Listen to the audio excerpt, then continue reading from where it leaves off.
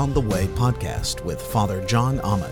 John is the bishop of the Interdenominational Order of Missioners of the Holy Spirit, and he's the founder of Hope on the Way Ministries. Now, join Father John and discover hope and relevant answers in following Jesus, who is the way, the truth, and the life.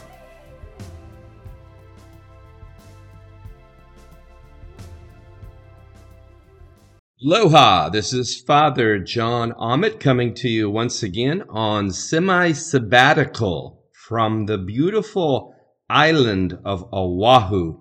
Today's message is Christianity a religion or a relationship? And as I go through this message today, it might also help you to go back in the podcast history and find the podcasts that are entitled Finding Your Spiritual Tribe and Freedom from Loneliness. This will help put a little bit more meat on the bones to what I'm getting into here today.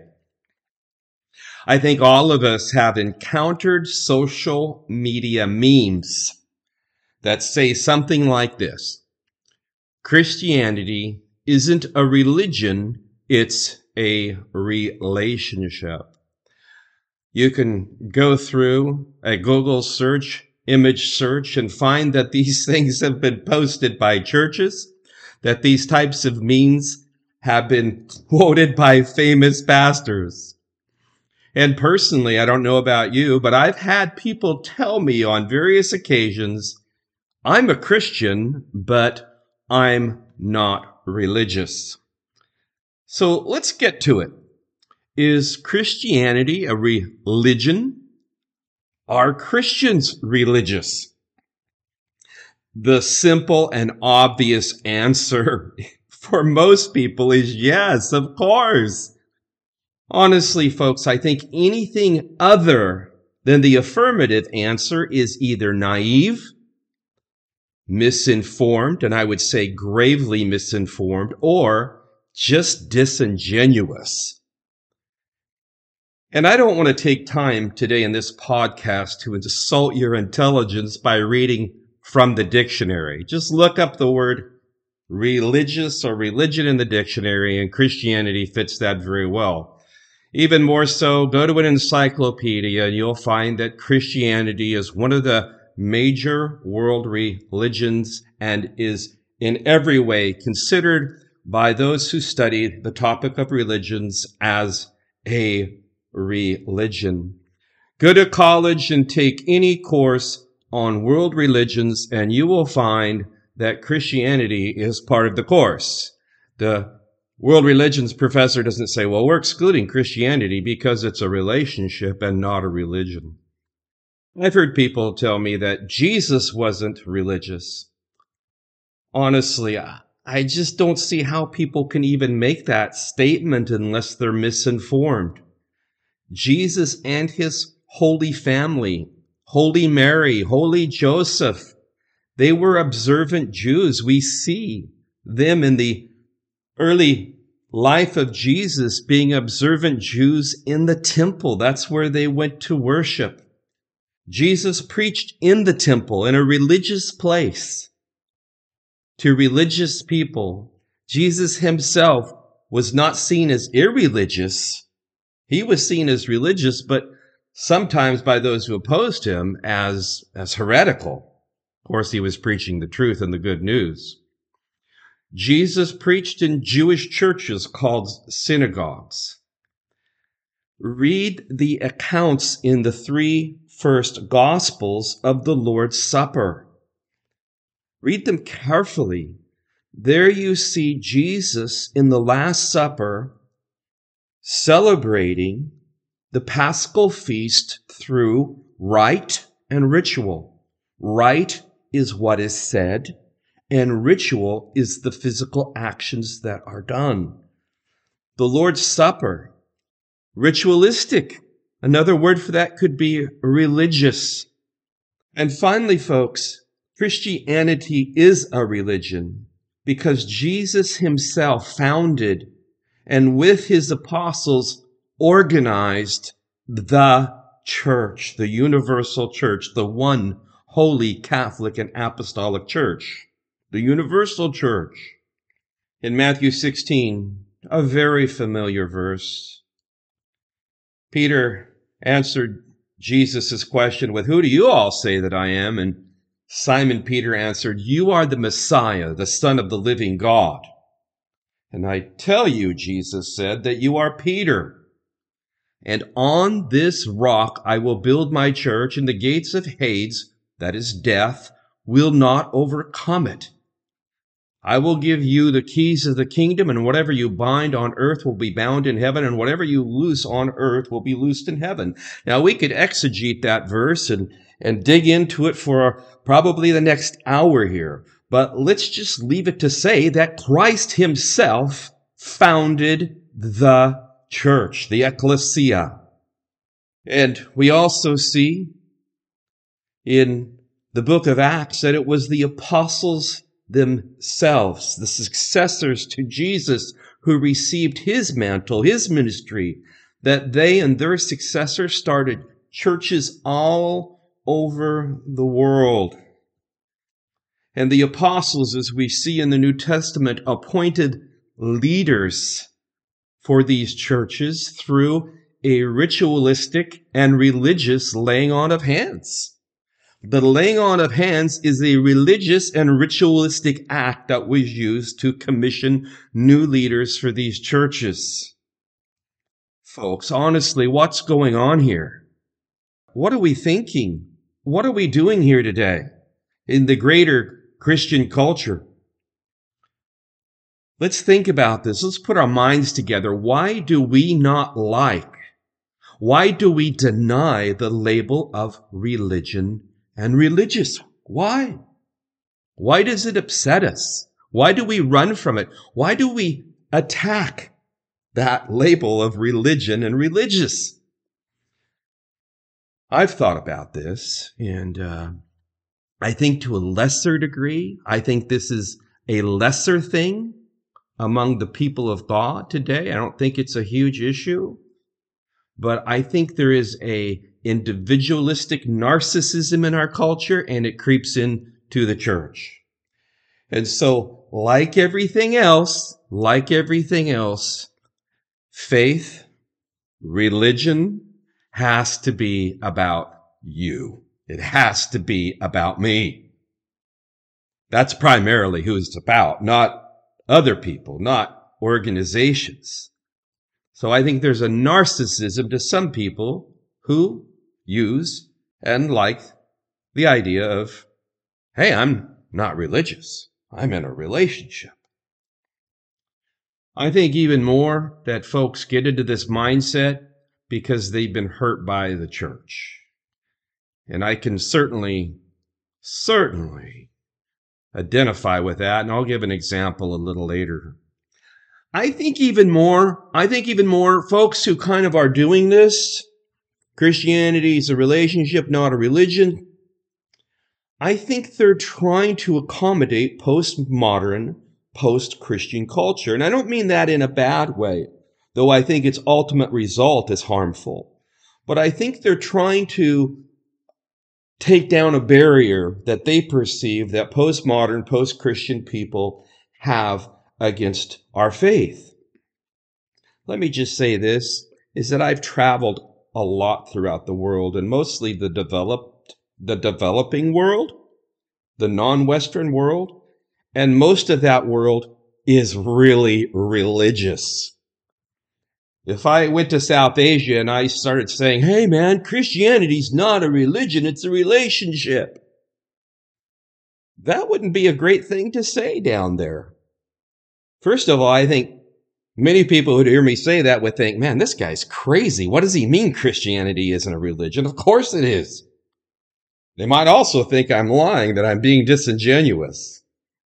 The people in the religious world, which is most of the world, would recognize that Christianity is a religion, and those who adhere to our faith would say that our faith, our religion, our church was founded by the Savior of the world, who is Christ the Lord, true man and true God.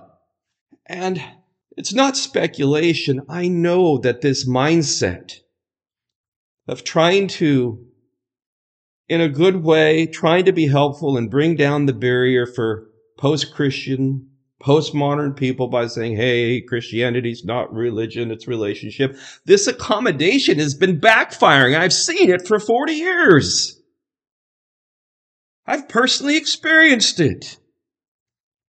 In my late teens, I was hurt in a church, saw some tough things happen, and about 6 months later, I kind of woke out of my haze and my hurt and my pain and was able to even bend a knee and pray to God. And I said to the Lord Jesus in prayer, Lord, I accept you as my Savior. I can't deny you, but I want nothing to do with the church.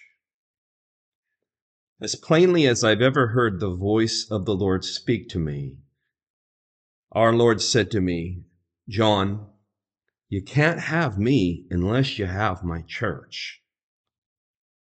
And I was astounded by that. I knew it was the voice of Jesus. And I said, what do you mean, Lord? I can't have you unless I have your church. He says, yeah.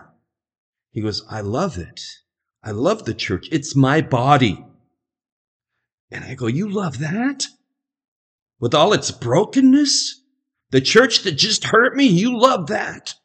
Yeah, I love it. It's my body. Again, the first to say the church isn't perfect and the church has hurt people. And in the name of Christ, the historic church has done some pretty terrible things. But folks, Christ and his body go together. You can't have the disembodied Christ. You have to have the spiritual body of Christ and the visible body of Christ. It's not optional. I can tell you, if you would look into the writings of the early church fathers and even into the New Testament, you can see that being excommunicated from the church was a super serious thing. You did not want that to happen. The Holy Scriptures itself, through the voice of the apostles, speak loudly to this. In Ephesians 3, starting in verse 10, the Apostle Paul says that God's intent was that now, through the church, that the manifold wisdom of God should be made known to the rulers and authorities in the heavenly realms according to his eternal purpose that he accomplished in Christ Jesus our Lord. The church, super important to God's purposes. So important that it's called the body of Christ and is his body, both spiritually and visibly. In Hebrews 10, the author of this epistle encourages the believers in verse 25 not to give up meeting together as some are in the habit of doing, but encouraging one another, and all the more as you see the day approaching. And folks, I don't know about you, but I see the day approaching. It's time to puff the church, to make a big deal out of it, and not to run away from the religious nature of the church. You know, I think in the human body is that sometimes we can get these terrible diseases called autoimmune diseases like arthritis. And I could go through a number of other autoimmune diseases. This is where the body begins to attack itself. And in the life of the contemporary Christian church in the developed world, we're seeing the body of Christ, the believers themselves, attacking the veracity of the church that Christ and the apostles founded by undermining it.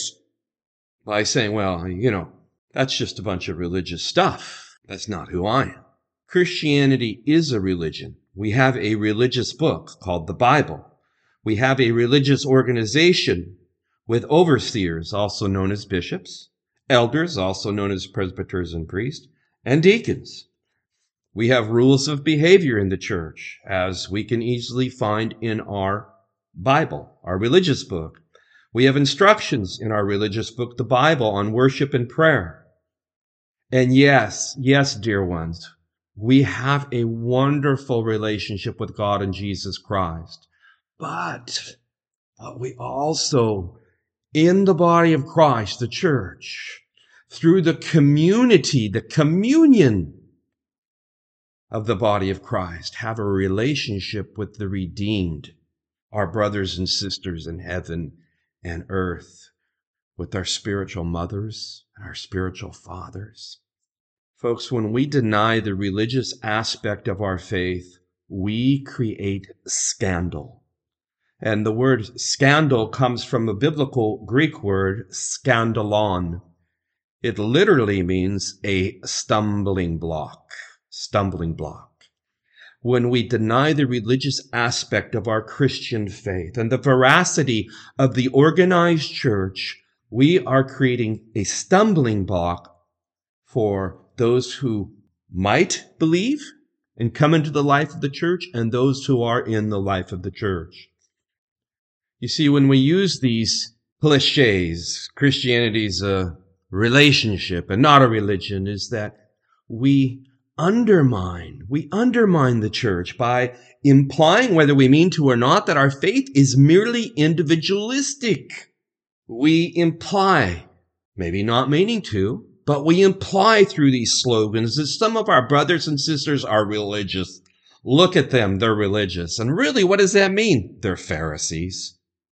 Recently, I had a wonderful conversation with a Pentecostal woman. She was so filled with faith, and then she made this disappointing statement. Something like this: all the current churches that exist are all man-made. They're all made up. She meant well. But she was saying and implying that the visible body of Christ does not exist in the world, that all the churches we see today are all made up. Is that where we're at? Wow, if so, that's going to create a lot of scandal, a big stumbling block, because it encourages people not to join the local church and its worship and mission. Why do we see more and more this out-of-church movement, where people say they're Christians, but they're not connected with any local church? Why is it that we're seeing in these post-Christian societies and cultures like Europe, where the church is a shell, an empty cathedral? Today, empty neighborhood church buildings. Many reasons, but one of them is because of this. We're undermining the church because we're saying and implying that our Christian faith is just merely individualistic. We deny the religious aspect of our faith. It discourages the faithful who are already connected with the church. Well, I don't want to be religious. I don't want to be perceived that way. Let's go ahead and deny all that. Or let's create churches that have no ability to be religious. Okay, we'll get rid of all the crosses. We'll get rid of all the candles. We'll get rid of the altar. We'll get rid of the Lord's table. We'll get rid of the offering plates. We'll get rid of it all until some folks, not many, but some folks are getting rid of the Bible. Sadly, maybe for some, even the Bible is a physical Bible. It's a symbol of religion. God forbid I get seen carrying a leather-bound Bible. I've got my Bible phone. I'll hide it there so I'm not perceived as religious. And sadly, when we deny the religious aspect of our faith, we undermine the authority of the church. And why is that important? Because we imply that the body of Christ is only spiritual, not visible. The church is both spiritual and visible. The church is here today. You can see it. It's made up of people filled with the Holy Spirit, with Christ as its head. The church is a visible sign and a spiritual sign to a world without Christ. You see, in sacramental language, let me just throw this out to you, is that the church, being both visible and spiritual together, is the sacrament of Christ to the world. How will the world come to Christ without seeing and encountering the church and you and me and us together, being filled with the Holy Spirit, exercising all the gifts, all the ministries, all the offices of the church, undermining the authority of the church to speak to the conscience of our culture? More than ever, the church needs to be visible and spiritual and loud and boldly proclaim the conscience of God as expressed in sacred scripture to the conscience of a culture that is careening from the will of Almighty God. Boldly proclaiming without shame, without fear of offense, that salvation is in Christ alone. Let's not undermine the authority of the church, founded by Christ and the apostles, both visible and spiritual together, to authoritatively teach the Holy Scriptures and the desires and will of God to the faithful.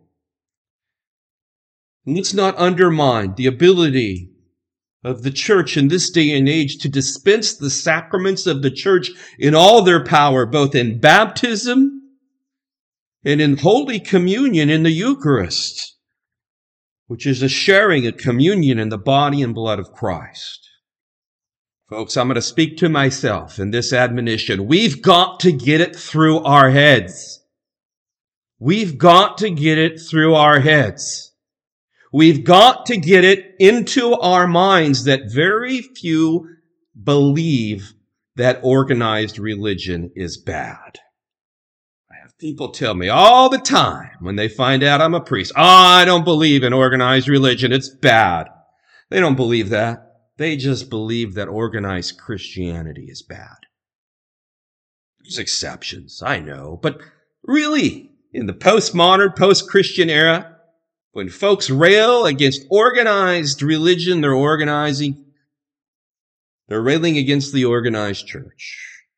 The last thing the enemy wants is the church to be organized. But the tail doesn't swing the other way, folks. Even now, cults and pagans and Satanists and New Agers and militant atheists and the apostate church that is rising now is organizing. They're gaining strength. They're gaining power. Meanwhile, we post means implying the church is man-made. We need to wake up and regroup. Wake up and regroup. Find your spiritual tribe, folks. Find your spiritual tribe in the church. 12 tribes of Israel, many tribes in the one holy Catholic and Apostolic Church. We need to wake up and regroup.